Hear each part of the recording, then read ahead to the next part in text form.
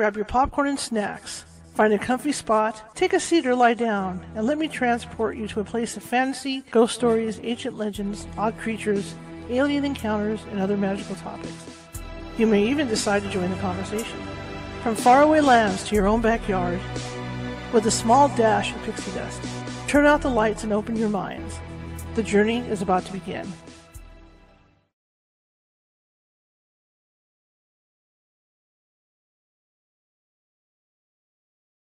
Okay, sorry about that.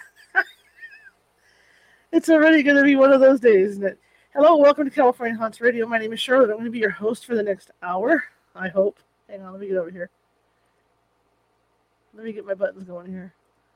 Anyway, we got a great show for you tonight.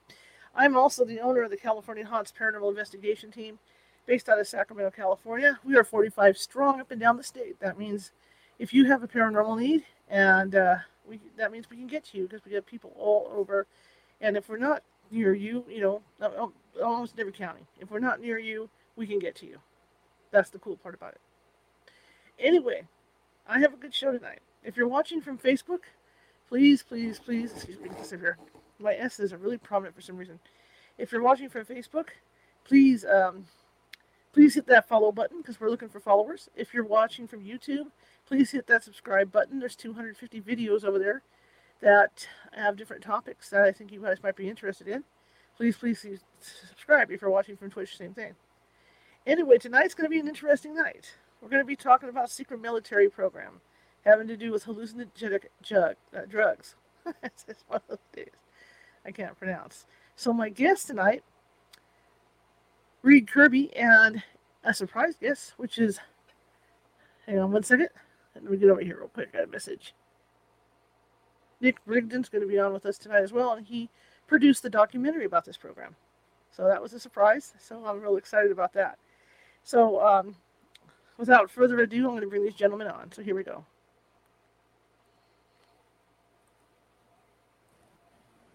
Hello, sirs. Hey. Can you hear us all right? I can hear you. Reed, say something. I'm doing fine. How are you doing? I can hear you all. Thank you for coming, Nick. This is a surprise. Thank you. Oh, it's my pleasure. Thanks for having us. I appreciate it. So tell me about you guys and how you got, how you got involved with this research on this program. Well, I've been researching the military history of chemical biological weapons for over 30 years now. My primary role in doing that is to understand basically why. Why do these exist? Why would we consider using them? And what are the issues around them? And Reed and I connected through our mutual friend and colleague on Reed's side, Dr. James Ketchum. And I think that's how we originally connected together. That I approached Dr. Ketchum for an interview, and he said that I should be in touch with Reed Kirby because he knows everything under the sun about chemical weapons. So tell me about the program. Well, the program is streaming on Discovery Plus right now, and anyone can tune into that at any time. It's been a sojourn of a journey here, about 10 years, making this documentary. I connected with James Ketchum, who is head research director of Edgewood's psychochemical program, I would say about 10 years ago. And he finally allowed me to do an interview with him a couple of years into our correspondence. And I had an extensive interview with him, and I knew that this would be an incredible story to tell.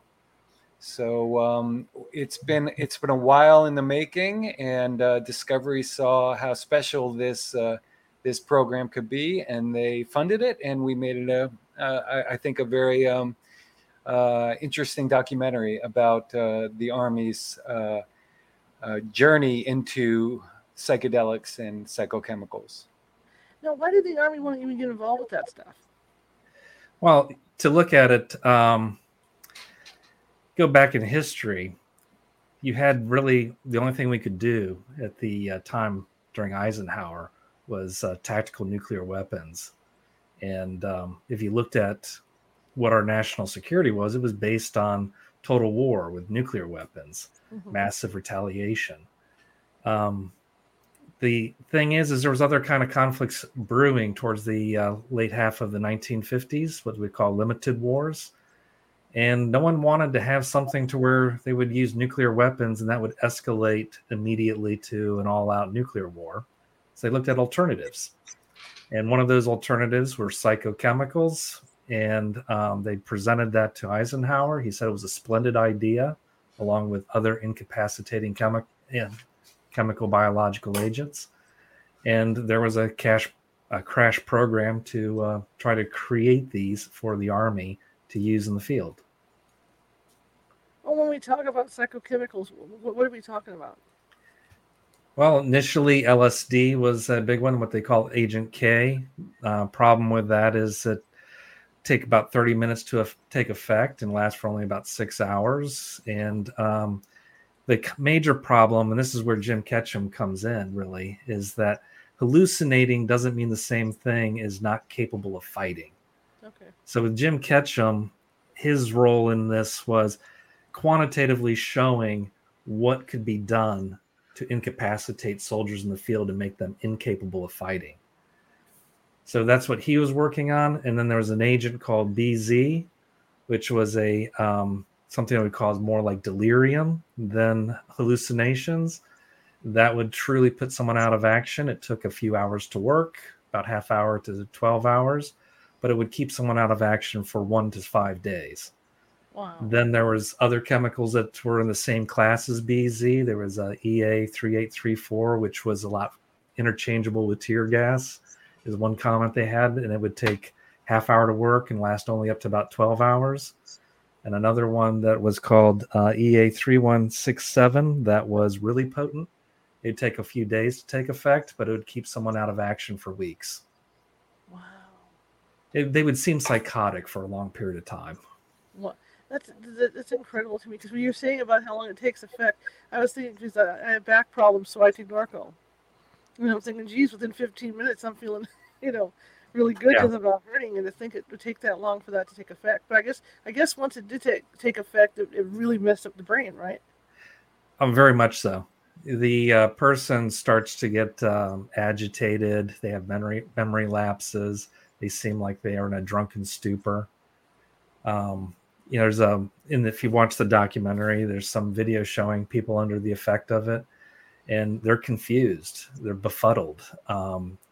They're supposed to be doing guard duty, and instead they're just pounding the guard gate back up and down, closed and open, because they're just not capable of interpreting the environment around them. Wow. And then, they had to have military volunteers to test this stuff, right? Most certainly, yeah. And did the guys know what they were volunteering for, or was it just something, volunteer for this to, for the whole flag and family thing? I'll let Nick answer that, because he had talked to a lot of the veterans on this. Yeah, I did connect with a lot of the vets. Well, I wouldn't say a lot, of just a handful, because I think there was 7,000 enlisted soldiers who went through the program. Mm-hmm. I believe there was just a couple of hundred, if I'm correct in saying that, Reed, that went through the psychochemical program itself. Right. And I connected with those guys, and across the board, I think the consensus was they weren't properly informed about the experiments that they were partaking in. And there's a reason for that as well, because this is a very unique approach to human experimentation, because this is very much suggestive and a very kind of mental experience that they would go through. So if they were told that the drugs that they were being given drugs, and that these could be the possible side effects of the drugs, that could alter the conclusions and the data and the actual experience itself of these soldiers. So they were kept in the dark. They were told that they were testing military equipment and safety gear. But Dr. Ketchum had a very, very rigid and rigorous scientific approach to this program and this experimentation. When the soldiers would come in, they would volunteer for this program at their bases, and they would travel to Edgewood Arsenal in Maryland. And once they got there, they would be put through an incredibly rigorous pre-testing program, which would test their not only physical health, but their mental health as well, to see if they could handle the drugs that they were going to be given. Previous to Dr. Ketchum coming to the program, there was another psychiatrist. I believe he's a psychiatrist. He was really, his name is Dr. Van Sim. And he had really no scientific framework to the program. So when Dr. Ketchum came in, he really vetted a lot of the soldiers that came through there to make sure that they were hardy, both physically and mentally, to go through this program. And there was only a very select amount of soldiers who would then go on to do the psychochemical testing. And those were the brightest of them all and the most stable. That said, the drugs that they were given really were incredibly powerful, very potent agents. And so though there wasn't any recorded instances of soldiers really kind of going off their rockers, they all did. Mm-hmm. They all lost control. They were, and by design. By design, exactly. Yeah. But it wasn't until, decades later that they realized that there was possibly some real long-term effects of these agents that they were given. And how were they given to them? Was it through food? Did they just take them, or how was that done? They did a variety of methods. Some of that was just orally. Others was injection. And then there was also by breathing it in, respiration. They even did a field trial with smoke generators and put people downwind of that. Ultimately the intent was to use weapons that would be like smoke grenades covering a large area. And that was what was, interesting about Ketchum as a character that we really delve into in the documentary, is that he really was a true believer that psychochemicals could pave a way to a more humane approach to warfare. Mm-hmm. Where, he would say, and there's in the interview in the documentary, he would say that, this was a much more humane approach than ripping soldiers apart with bullets and bombs. We could just float a delirium-inducing cloud over an enemy troop, incapacitate them, and take them as prisoners. Yeah. So they even back in the time where like you had like the Berlin crisis where they're concerned about people jumping the wall and possibly causing a riot, starting a war. And they're thinking if they use something like BZ on that, they could knock them out and then separate them without firing a shot. In theory, it's nice. In theory, it is nice. Yeah. If you think about like if the Army did go through and advance that program in the age of terrorism, mm-hmm. where enemy combatants are often mixed together with civilians, that these types of weapons could be very effective on the modern day battlefield. Mm-hmm. But the Army did shut this program down in 1975. And that was really in a large wave of kind of criticism of some of the Cold War antics that were going on, especially with the CIA delving into drugs. And the Edgewood program kind of got wrapped into that whole scenario. Yeah. What it makes me think about is the guys that came back after being hit with Agent Orange. You know, the after effects of that. I mean, this is similar to what we're talking about. Is they're looking at, you know, like you say, you're either doing it via smoke bombs or even dropping it from an airplane. It's similar. It's similar but different in a way that Agent Orange affected those soldiers physically. Mm-hmm. It was a cancer-causing agent. It's very difficult for these soldiers, even today, to make a case that they were affected mentally by these drugs. And there's a thing also, historically, one of the problems they had when they started the program was there was really a casual attitude towards psychochemicals. They don't cause physical harm. So the people initially doing the experiments before Jim Ketchum even got to Edgewood, their attitude was it was like slipping someone a Mickey or getting them drunk. Mm-hmm. So in that case, they're just kind of like, yeah, there's no real harm to it. So we don't need to inform them because we don't want a placebo effect. And, you know, they're going to come out of this just fine. You know, the only thing they're going to have is maybe a bad trip. But we see this is not nearly the same later. Right. There's very little follow-up with these soldiers after the fact.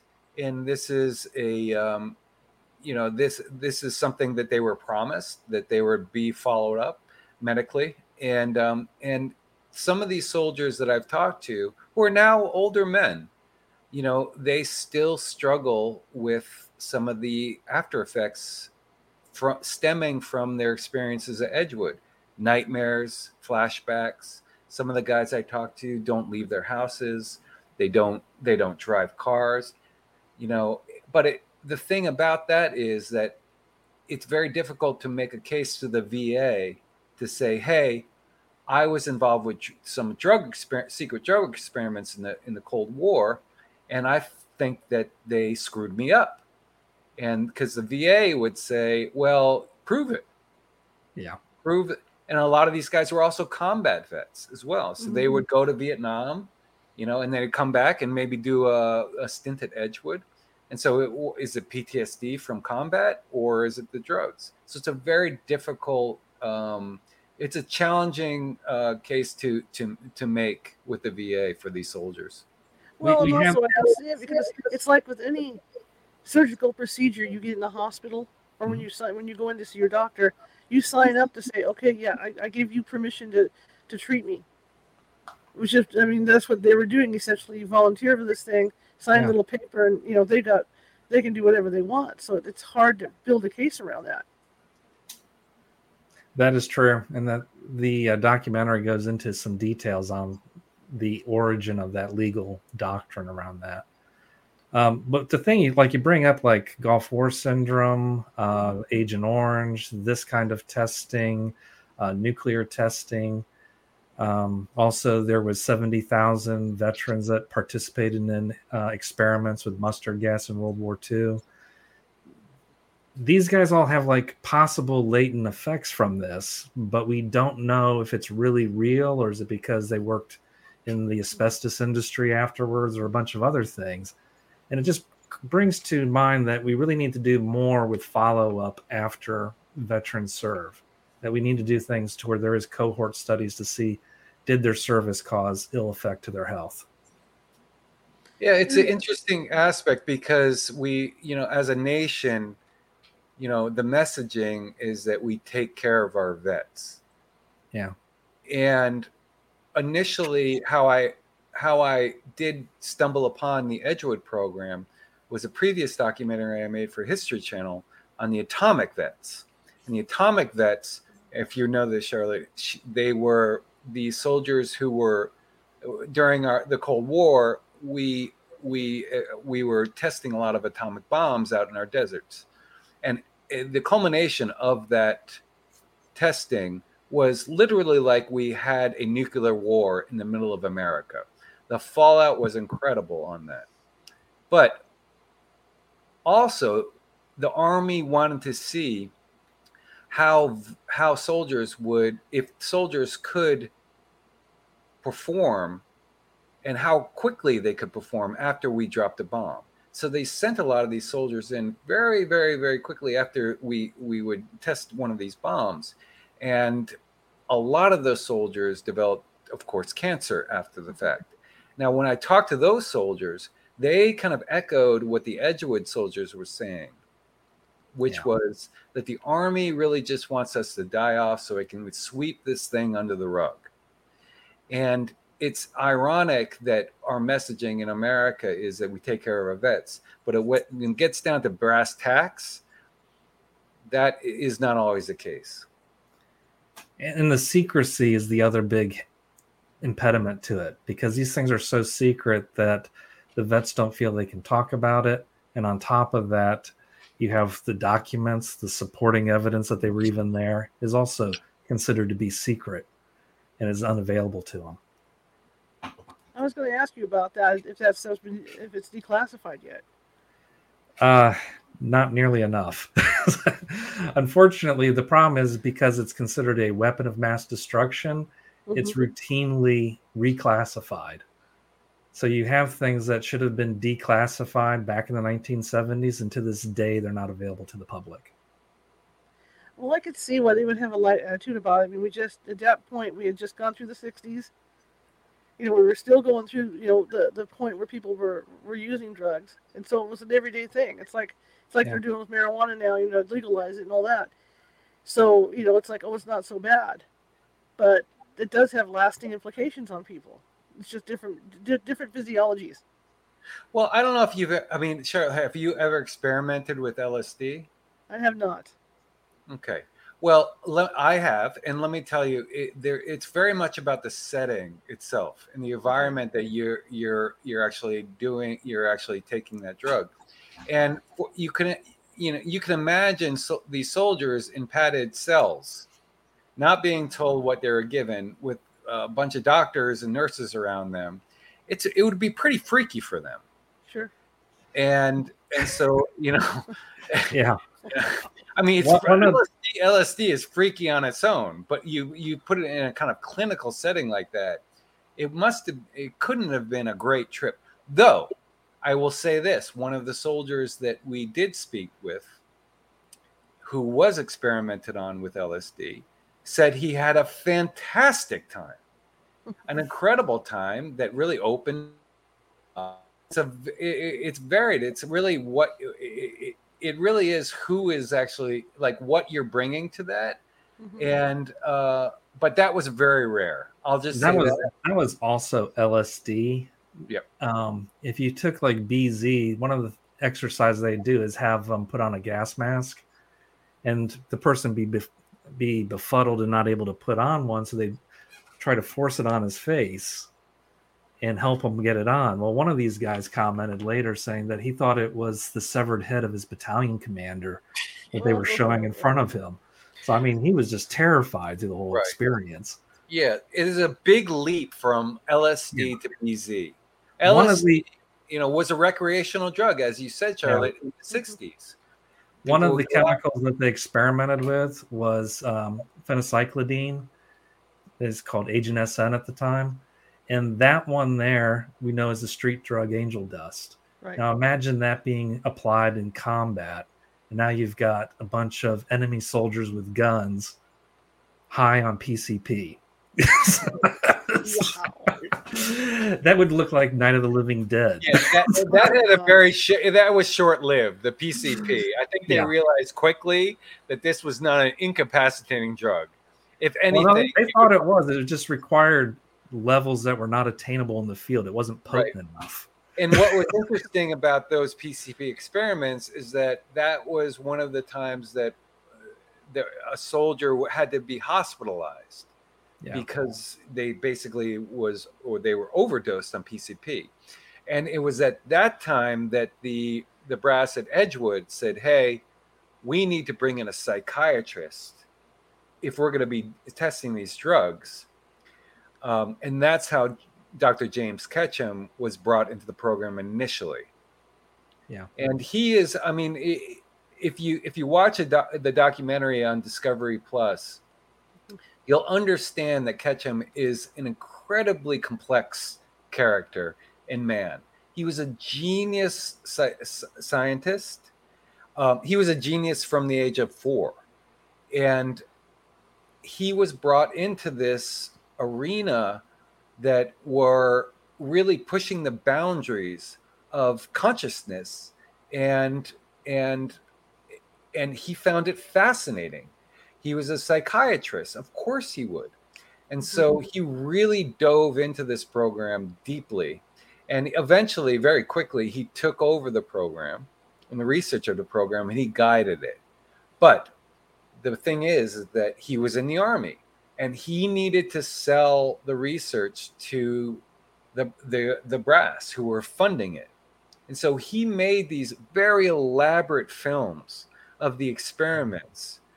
He told me off camera that he kind of saw himself as the Orson Welles of the U.S. Army, because previous to him, the Army films were very dry and cookie cut. Science films. Science films. He knew he needed to sell this program hard because it was so kind of out there that he made these very, very dramatic, cinematic films that really he wanted to wow the brass. And he did that because the program lasted for decades. And he accomplished that. And we actually did get to, Ketchum provided us with some of those films that we do highlight within the documentary itself, and they're incredible. They're just, it's an incredible kind of page of the Cold War history that is really, really unknown, and he documented it, I think, superbly. It's just fascinating that it went on until 1975. I mean, they must have been really interested in utilizing that stuff. Well, they did keep an interest in it into a long time, but the thing that really ended everything was the end of the draft. When the draft ended, there was no longer a steady supply of willing volunteers for something like this. So you have a thing to where you can come up with a great chemical, and it could be a great one that you might want to use in the field as a weapon, but without proving that it has any effect on people, you cannot make it into a weapon. And this is kind of a paradox with chemical biological weapons. We like to think of them as super lethal. The problem is you can't prove lethality ethically. So the truth is the ones that are reliable and could be considered are really more incapacitants than lethal. So my question is, when they were giving this stuff to these guys, like you say, some were in padded rooms and whatnot, I mean, were they practicing ways to deliver? I mean, like you say, up the nose sometimes and smoke. I mean, were they lobbing smoke bombs at these guys, smoke grenades or whatever, to see what effect they would have?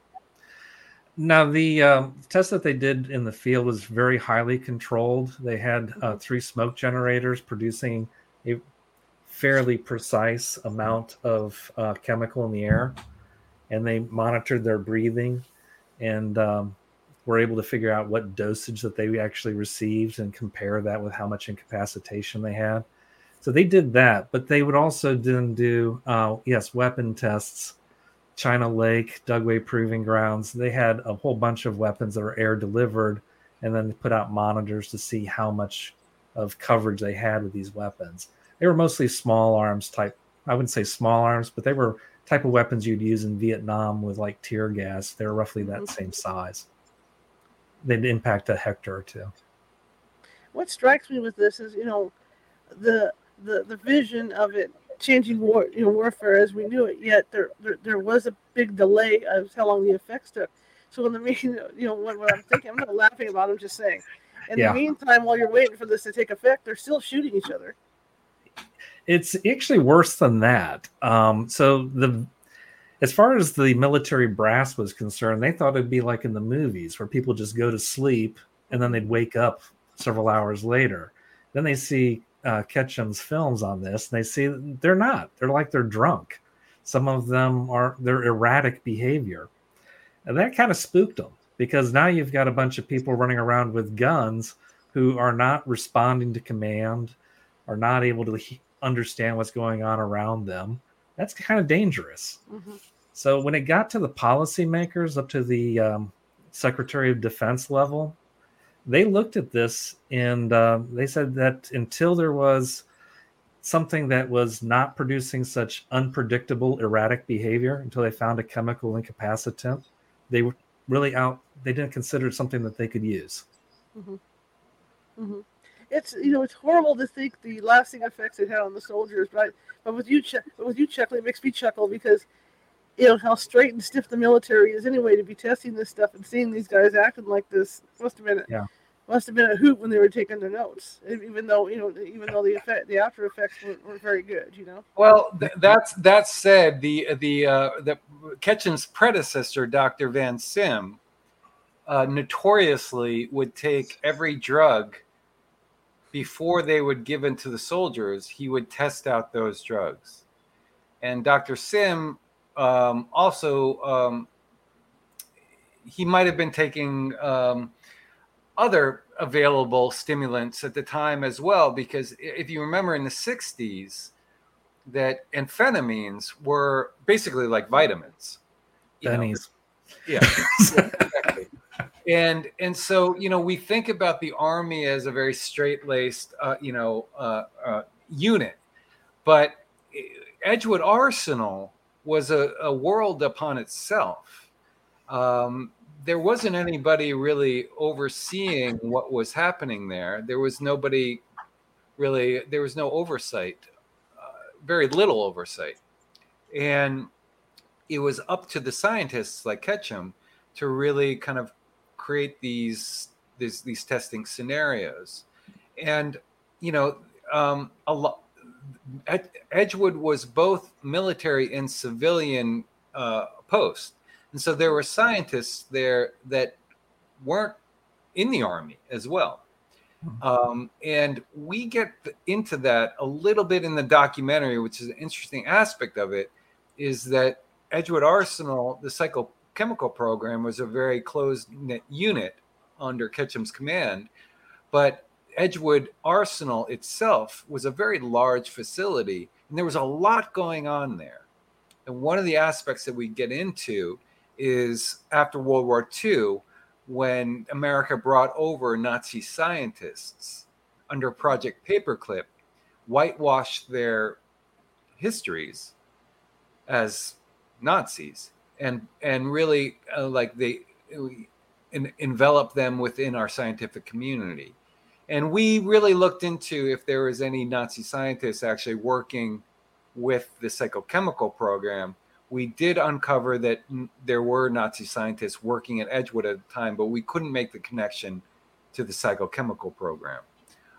There was also other possible connections to the CIA with Edgewood at the time as well, which we also try to really, really lift the hood on in the documentary. And it's a very interesting crossover that we did make. Well, this reminds me of the Mercury space program, when they brought those guys through and they really didn't know what to test them for, and they were allowed to do whatever tests they could on those poor guys. Yeah, it was the Wild West. I mean, this was a whole new terrain. Psychochemicals, a weapon that can incapacitate not physically but mentally. It was wide open, and there were no rules, and so it really was. It was.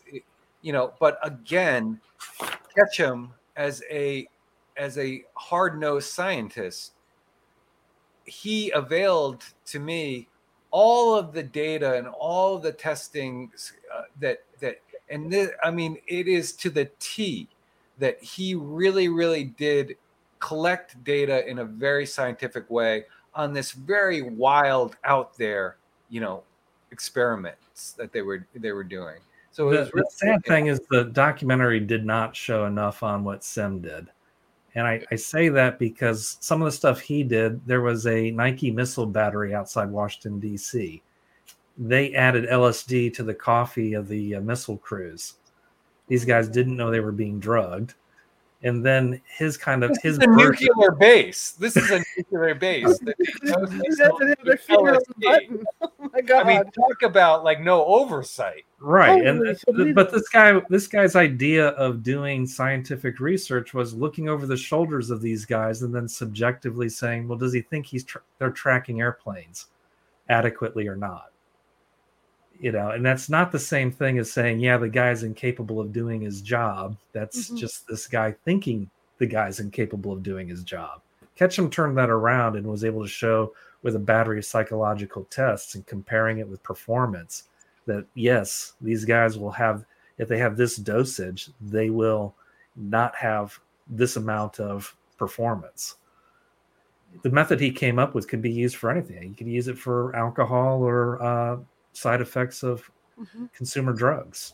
Well, Ketchum did after Edgewood program shut down. He did go on to work in these very early studies on how marijuana affected drivers on the road, and so he brought the framework that he worked out in Edgewood to the kind of the first national study of marijuana use and driving. So, after the fact with these veterans, what kind of after effects were they suffering from? Well, it varied. Certainly, a lot of them were suffering from flashbacks. The BZ especially, and most of the soldiers that we did profile within the documentary partook in the BZ experiments. And again, BZ is very different than LSD. LSD, you can have a good enlightening trip. BZ was a delirium-inducing drug. It was nightmarish, the effects. And another aspect of BZ it would wipe your memory. So you couldn't exactly remember the experience. It was somewhere in the recesses of your mind. And this was what the flashbacks stem from of these soldiers decades later, is that they were recalling these incidences and experiences they had under the drug that were frightening. And they couldn't process them because at the time they weren't experiencing it in a normal state of mind. And so it's there's a lot of layers to the experiences that they had, but also the after effects. I can tell you that some of the soldiers who I spoke with, they would wake up, they still do to this day, wake up thrashing at night, and haunted by these very kind of clouded memories of their Edgewood experience. And we're talking 40, 50 years later, so it must have had a very, very, very heavy effect on these soldiers. They tried to do a follow-up with the National Academy of Sciences about 1980, and they couldn't find most of the veterans to do it. And I think the comment from the veterans is they were like, well, no one actually reached out to them either. The other thing was Jim Ketchum points out that he tried to do a follow-up study and essentially was told there wasn't a budget to do it with. And this is a problem. It's like if you do experiments on people, you need to have follow-up. You need to have expectations of doing follow-ups from day one. And that appears to have been something that was really missed.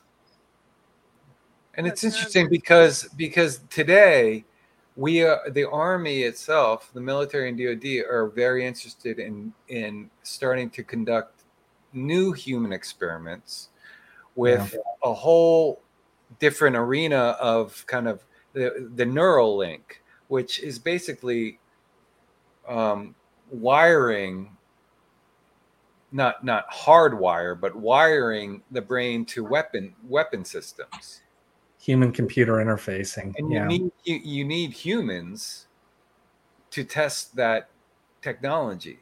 And so but I believe the ethicists who are working for the military going into that program are fully aware of yeah.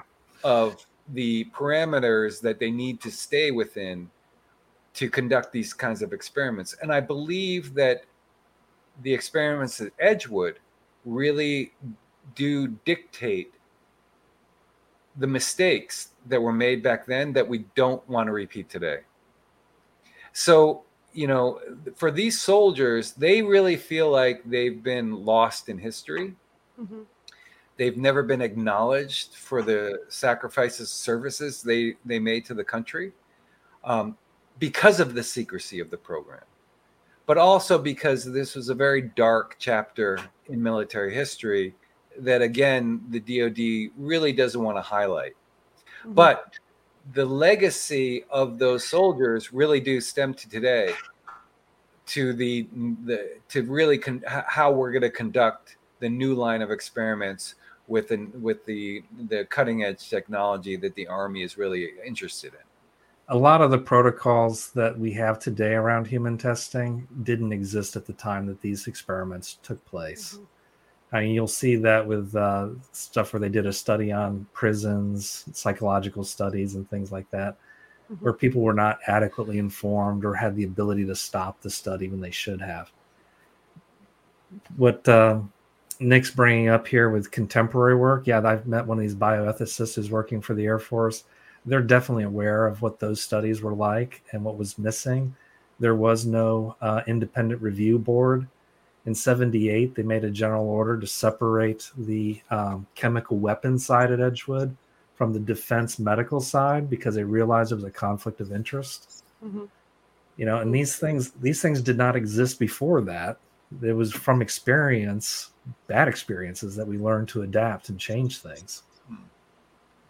So essentially, all this time with these poor soldiers that were doing this, they were never able to put any of that to work, right? Are you asking if we ever use psychochemicals in a real world scenario? Yeah, out in the field. Reed, I'll let you cover that. Yeah. So, to my knowledge and other scholars, there's no incident to where these psychochemicals were used by the United States. Mm-hmm. There's a suspicion that something like BZ might have been used in the Balkans, but that's just Human Rights Watch has a report on that. There was also reports that maybe it was used in Vietnam. There's some people that think that might be the case, but we can't find any documentation to confirm that. So maybe it was done experimentally, but we don't know how it was done. And nothing has been made available to even people within the government who have clearances to look at these things. They haven't found anything either.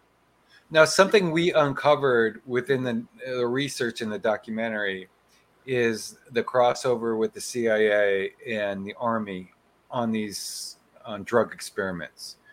And there was, at Edgewood, the CIA did use enlisted soldiers on their own behalf for their own intentions of these drugs. But this was very different than, I think, the Army's goal was to incapacitate large groups of soldiers. The CIA was much more interested in targeting individuals, especially heads of state, Castro at the time as well, to induce these drugs onto them and make them seem crazy or alcoholic or out of their minds. And so these were almost like these psychological assassinations that they were really interested in. And again, with Castro, I mean, the CIA, we ran the gamut of how to bring this guy down. And he was a survivor. He survived every attempt, blowing up cigars, poisoning the officiate, dosing him with LSD and other drugs. We never could manage to. Robert Kennedy could never manage to get him down. There was a scientist who visited Fort Detrick, who worked for the President's Science Advisory Committee, and he kind of found it amusing that this entire Army facility that was supposed to make biological weapons didn't mean anything to the president. The only thing that mattered was this one little building where they made secret covert weapons for assassination of Castro. Well, I find it frightening in a lot of ways because, I mean, what if they slip something like this to Putin? Well, let's hope they do. Wow. I think Putin is very well guarded and very isolated. I think, I mean, he's not a very popular individual right now in the world. And You've noticed he has very long tables. Exactly. Yeah, and I'm sure that's not just for COVID. Yeah, but can you imagine, Putin on an LSD trip or something? I mean, it boggles the mind with the control. Please, let's not. God. But I mean, when you say, it's interesting because when you say it's scary, why do you think it's? Is it scary that there's this potential for this weapon out? It's scary for the potential, the power he has to be on like an LSD trip and call him the shots. We're talking about Putin. Yeah. Well, no, that's a real concern with psychochemicals. One of the arguments against it was that what if you incapacitate, mentally imbalance a bunch of Warsaw Pact generals, right? And then they decide to start lobbing nuclear weapons. Yeah. Wow. I mean, it's a concern. That's why the erratic behavior part was not really well liked about it. But also to what Nick was saying about the CIA was more like a client of these things. Mm-hmm. You had at Fort Detrick and Edgewood, they were making devices for special forces. And then those same devices, there was like the CIA would say, hey, we would like to see if we could leverage some of these for our operations. Mm-hmm. And they had what they called MK Delta, which was a kind of a Woolworth catalog of different types of covert weapons and chemicals that they could use for assassination, interrogation, and things like that. So these were things that were available to clandestine agents. Now the report is that they weren't very fond of this, that many of the agents were objected to them on moral grounds. Mm. But it didn't seem to bother them that they could also then arrange for the enemies of a political opponent to get kidnapped and murdered. So,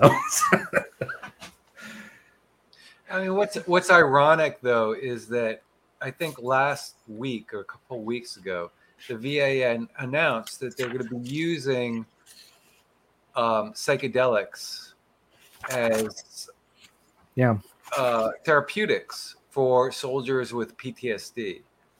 Mm-hmm. Mushrooms, MDMA, ketamine. These are now on the roster of drugs that could have these breakthroughs with soldiers who are suffering PTSD. And what's ironic is that 50 years ago, these types of drugs actually caused the PTSD that soldiers are experiencing today. But these same drugs were using to actually heal these soldiers. I just find that really ironic. It is ironic. Yeah.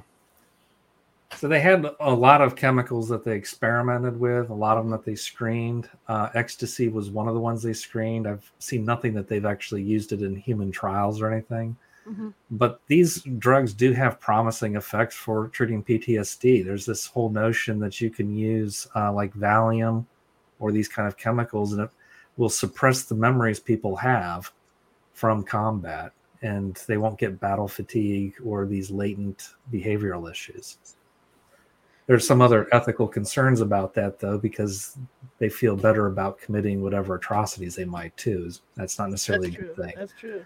Well, the thing is, and I can tell you from experience, gabapentin messes with my memory. Yeah. That was in glow lights for kids by accident, wasn't it? Yeah. So I can understand them looking at those drugs to do that, because gabapentin, man, I can't take it because after a couple of days, my mind is just like, it takes me 10 minutes to get a thought. Yeah. It's just. So where do you see this all going? I mean, let me ask Nick this. Let me change gears a little bit. When you wanted to talk to people about this, how hard was it to get the people to talk? Well, it certainly took a little doing with Ketchum, Dr. Ketchum, to actually sit down with him for a few days and do an on-camera interview, because he was very forthcoming with the research he did. He wrote a book upon it, and it was a very, very, I believe it a very revealing book and a very truthful book about the research he was doing from his perspective. Once I did interview Ketchum, I realized that I really needed to start searching and looking for some veterans who would talk about it. And what I did stumble upon is that these vets, this was like, we're talking about early, 2010, around 2012. And the internet had been out for 6 or 7 years. And these vets had actually networked over the internet. So once I did talk to one of the soldiers that is really prominent within the documentary, Frank Rochelle, he did connect me to a lot of different other vets that he had networked with. And everybody was forthcoming. And I'll tell you why. Because these soldiers were put under these secrecy oaths for more than 40 years, almost 50 years.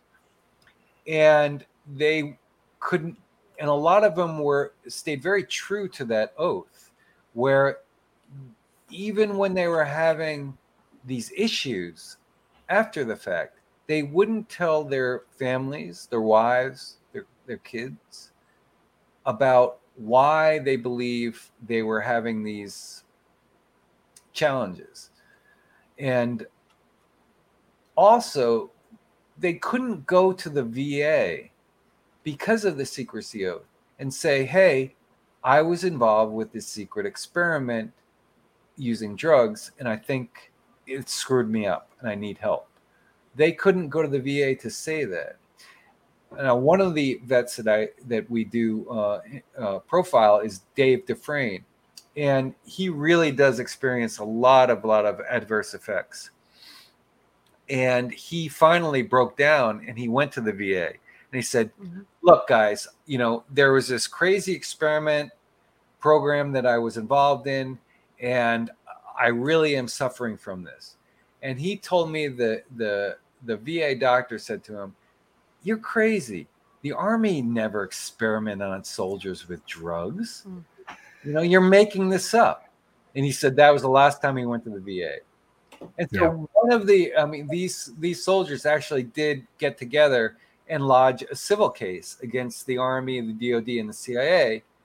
And one of the asks was that they would be released from the secrecy oath and that they could be eligible for VA benefits. And some of those soldiers are still fighting that today because, again, you go back and say, hey, mentally I'm not right. It's very difficult to prove that.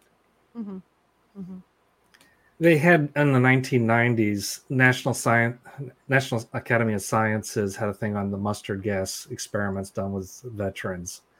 That one there, they recommended, and the Army and VA agreed that veterans should get compensation for cancer and other ailments that they would suffer because of that. I knew people at Edgewood, the historian there and his unit, they spent a lot of time answering veterans' requests and supplying them documents to prove that they were exposed.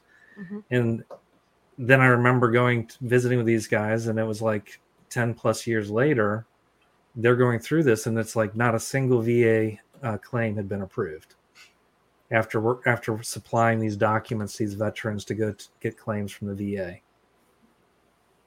Is that because the upper ups are squashing all that, or what? I think it's pure bureaucracy, honestly. I mean, like with Agent Orange, you have this thing to where it's like, well, you could prove that you've been exposed if you're in the Air Force because it would be in your unit that you were working with it. But if you're in the Army, you're just a foot soldier and someone called you and says, fly this helicopter. And you're applying Agent Orange and you have no record other than you were in some place where they used it. You could have a photograph of you applying it, and that would not be proof enough. But also, I mean, time is on the bureaucracy side of the Army. Yeah. They could wait it out and just let these soldiers die or just kind of fade away. And that's really, I think that's the kind of unseen policy dealing with veteran issues across the board in our country, is that when the reality is too harsh to really see or bring into the light, the Army will wait this out until that generation of soldiers have died off. Mm-hmm. And that's what happened to the Atomic vets. That's a lot what happened to the Agent Orange vets. And this is what's happening to the Edgewood vets today. Now, on their military records, there's no report of this either on there, right? That's all been squashed. Well, no. I mean, there was a fire that happened in one of the warehouses out in St. Louis that housed a lot of these records of these soldiers at Edgewood. Now, from the vet's point of view, this wasn't an accident. Right. This was, they all went up in flames.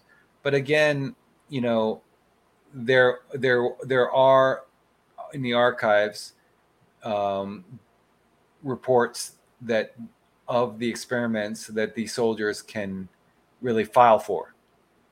And if there's any vets from Edgewood out there right now, you should click on edgewoodvets.org, and there's a lot of information of finding your files if you haven't yet. Yeah.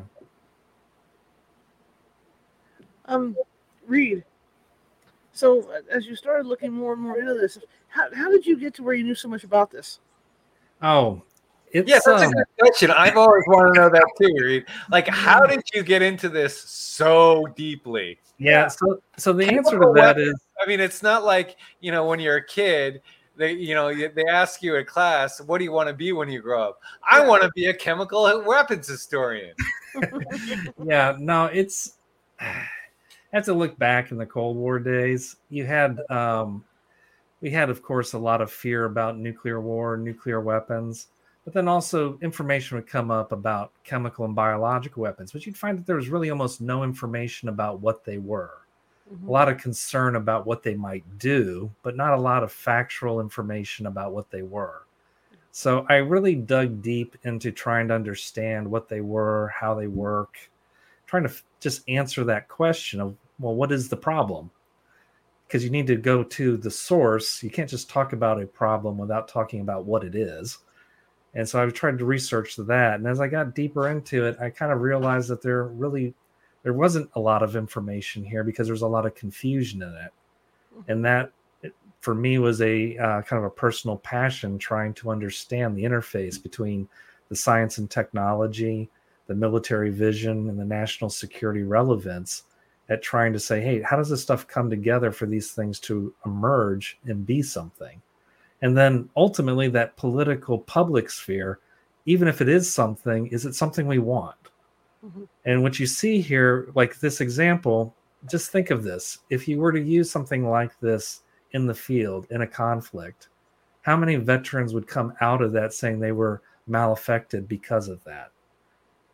And that's what you run into, is you run into a situation to where these kind of weapons, including tactical nukes, mm-hmm. they leave us to where there's enough ambiguity and enough latent health effects afterwards that it would be a political nightmare for anyone to consider, because they will be living with it for decades. Is the research like going down a rabbit hole, because one thing will lead to another, and there's little bits and pieces to grab? Yeah, most certainly. There's a lot of information out there, but there's also a lot of information withheld from the public, so it's very difficult to get into it. And but it's one of these things. It's fascinating because you see that there's an interplay with policymakers, military people, trying to figure out, hey, we got real world problems. What are possible solutions? We mentioned that this program ended in 1975, but there was another thing in the 1990s called super riot control agents. Well, that was kind of a reliving of the same program saying, hey, can we come up with incapacitants again for counterterrorism purposes? And that got shut down with the Chemical Weapons Convention. So, hey Charlotte, I would love to stay, but I have to put my kid to bed now. Okay. Thank you so much, Nick. I appreciate you coming on. Okay, take care now. Thank you very much. Yes, thank you, and thank you both for coming on. Hey, anyway, Reed. So, to me, history repeats itself. So we're going to see this stuff over and over, right? Oh, it's very possible. Our main concern right now is the Russia has assassinated people with Novichok nerve agents. Okay, they signed the Chemical Weapons Convention. Signing the Chemical Weapons Convention means they're not supposed to have any kind of chemicals like that, but that those type of assassinations suggest that maybe they do. Yeah. And the State Department recently released a report in January that accused the Russia and China of having active biological weapon programs. That too is contrary to the Biological Weapons Convention from '75. So we do see a possibility of these things reemerging. Well, that's what the whole thing with this Ukraine thing was too, is people were afraid that they had this biological weapon that they were going to hit everybody with. Yeah, there was a concern of that being a possibility, that some of the Russian propaganda was a prelude for them using it as a, say, a retaliation or something like that, or making an incident out of it and doing a false flag type thing. So there's a lot of concerns that we have these things being used in conflicts around the world. The thing about them is that they are mass casualty weapons. They're area weapons, and they're mass effect weapons. So these are kind of things that you can say you want to take out a football field of people, and you can take it out. Absolutely. So what's next for you? Currently, I'm working on so I did a chapter in a book on agroterrorism, on anti-crop weapon history, and I'm currently working and hoping to get published here very soon a book on anti-crop air power. It's a study of anti-crop air power of the United States from 1941 through 1975. And there we take a concept of a weapon from cradle to grave, the idea that you could affect a famine by turning something that would be a tactic like blockades into a weapon, an artifact, like a chemical weapon or a biological weapon. So that's a book I'm currently working on. I'm also working on a second edition of a history I did on radiological weapons that was written during COVID and is regrettable because it's just horrible. Fantastic, though. How can people find you, sir? So you can go out to Amazon, look Reed Kirby up.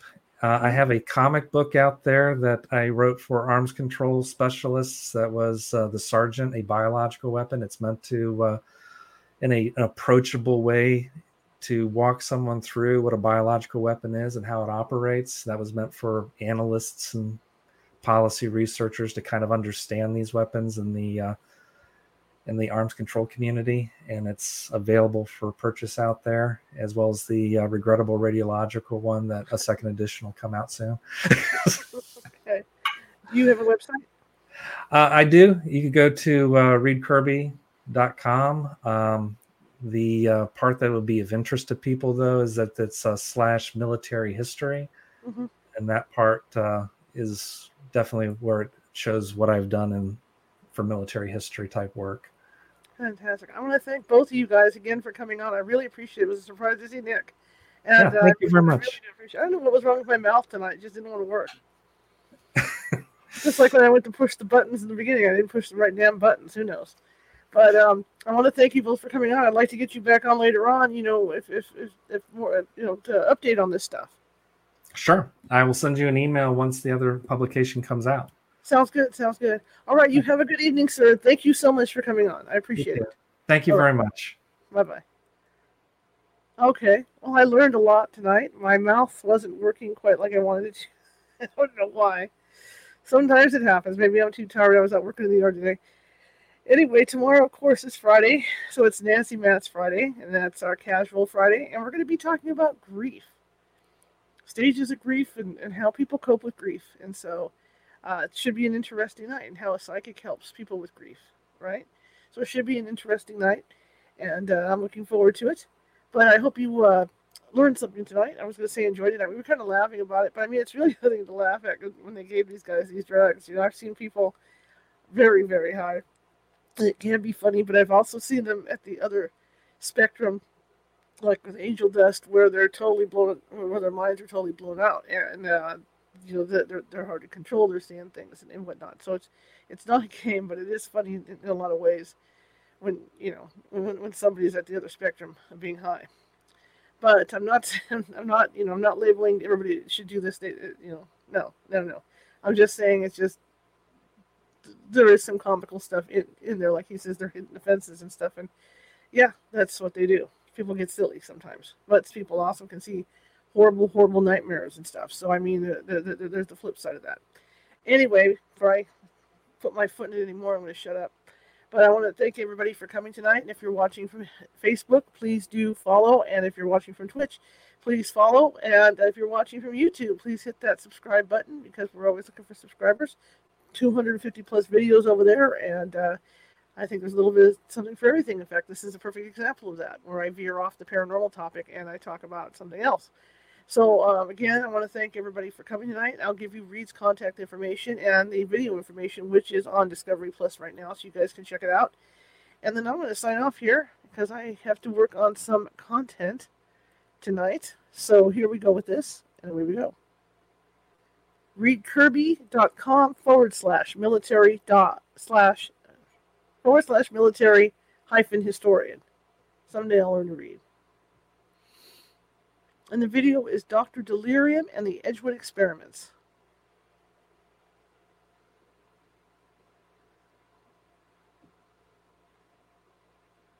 Okay, guys, once again, I will see you tomorrow. Have a nice day, 6:30 p.m. Pacific.